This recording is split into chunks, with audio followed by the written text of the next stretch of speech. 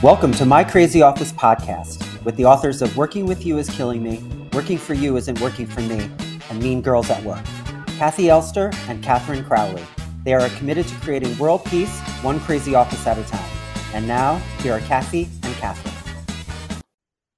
Hey everyone, I'm Kathy Elster. And I'm Katherine Crowley, and welcome to My Crazy Office.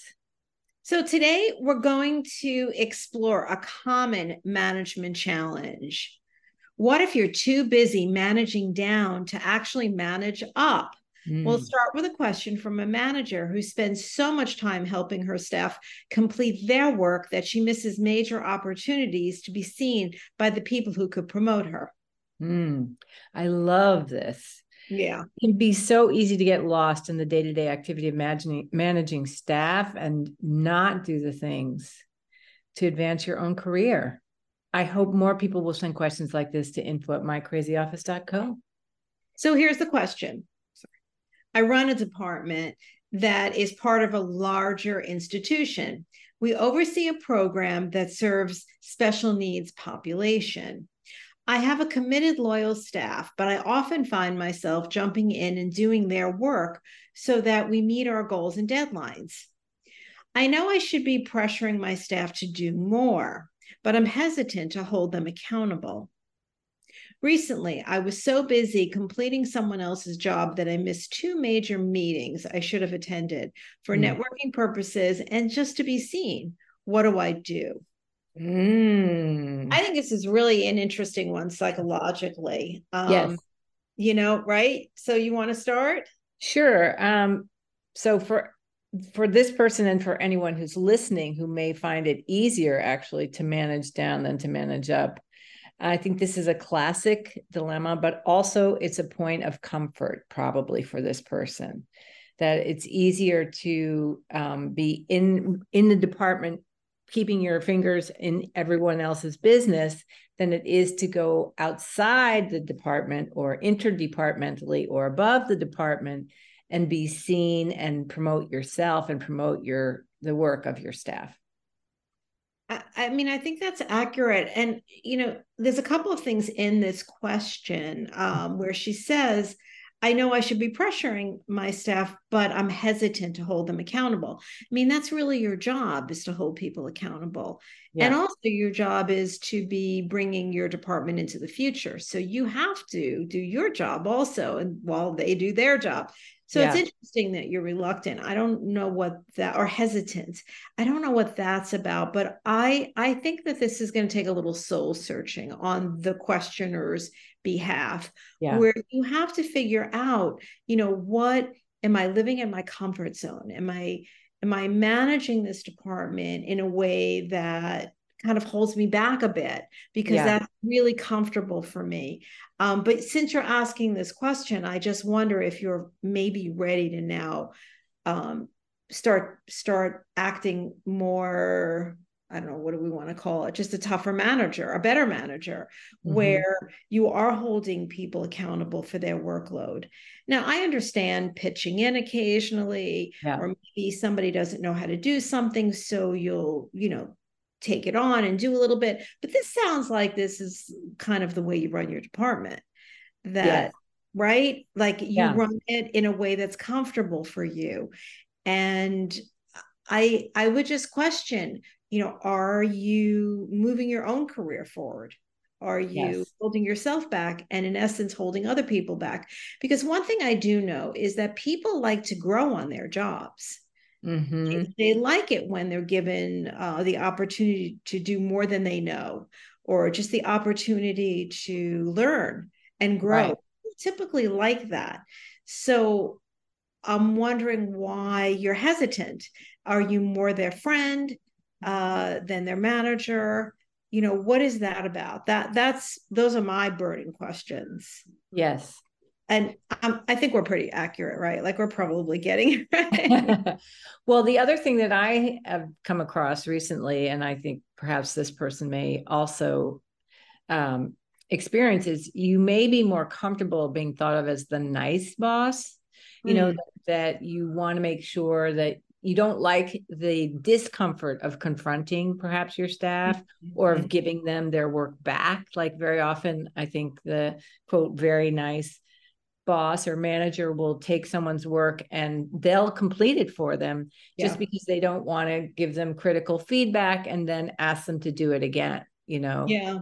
So you really have to look at your own. I agree with you 100%, Kathy, to look at what are the motives here? Yeah. What is it that's driving you to jump in rather than empowering your staff to do their jobs and maybe even do more than what they're currently doing? Perhaps you should be delegating more to them, but that would be insisting that they be support staff rather than the staff that you're taking care of.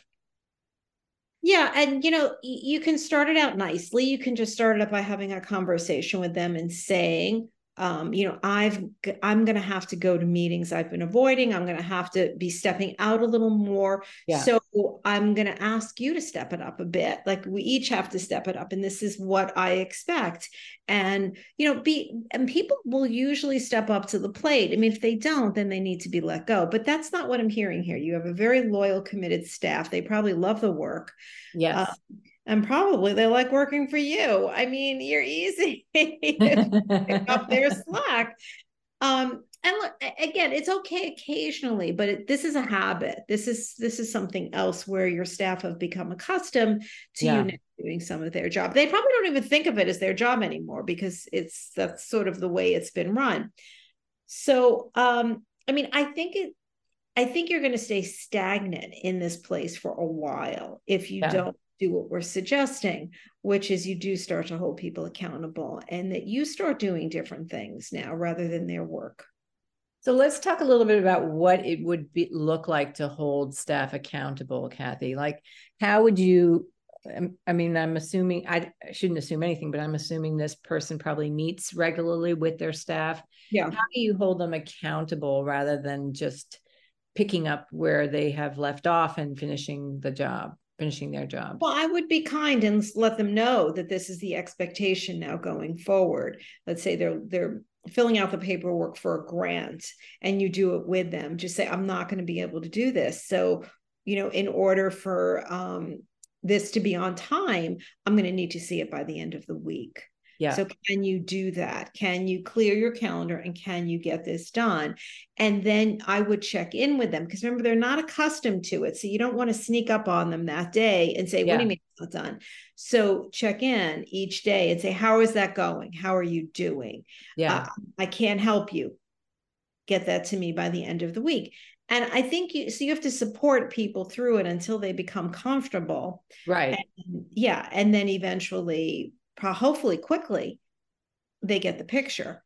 But I don't think you want to pull your support immediately because they're accustomed to that. And then you let them know, I'm not going to be able to hold your hand. So this has to be on my desk by this deadline. And none of us look good if it's not.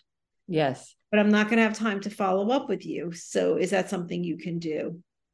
I'm working with someone right now finds himself in the position where he's constantly correcting his staff's work, but he does the thing where they bring them, they email him a draft of something and then he redoes the whole thing. Oh God. Right. And so I think part of this also is stopping yourself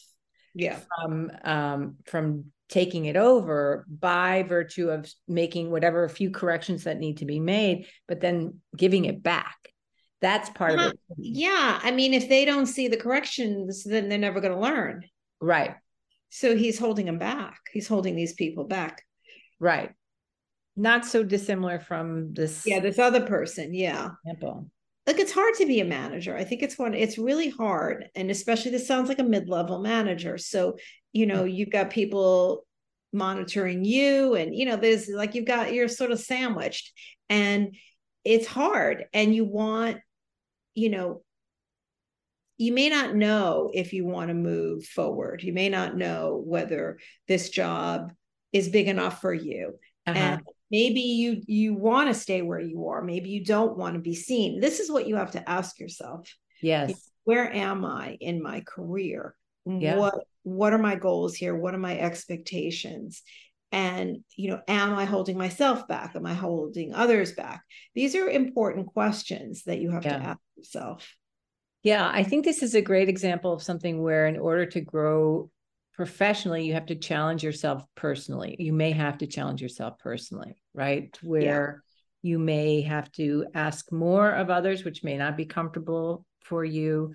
You may have to hold them, pressure them to produce in a more thorough way. You may have to give work back and tell them to complete it. You may have to do a few things that are going to be uncomfortable, and that where you won't like the feeling of what you think they may be thinking about you. And the other piece, and Kathy, you've always been so great about making this clear, is we're talking about also to do less managing down so that you can manage up, and seeing managing up as part of your job as well, right? Yeah.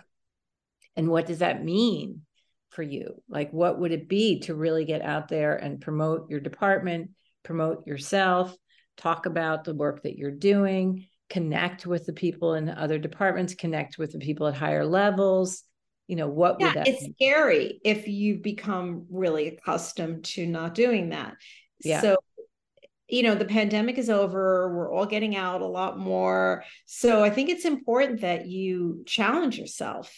And make other people as accountable as you are. You're very accountable, but you're only doing half your job by getting their work done. You're not doing the other half, which is making sure your department is noticed and that, you understand the future trends and you're moving it forward. And that's, part of your job also. So, good luck. I hope this has been helpful. Call us. Maybe we can help you. But I think it's soul searching, and you have to figure out where you're at.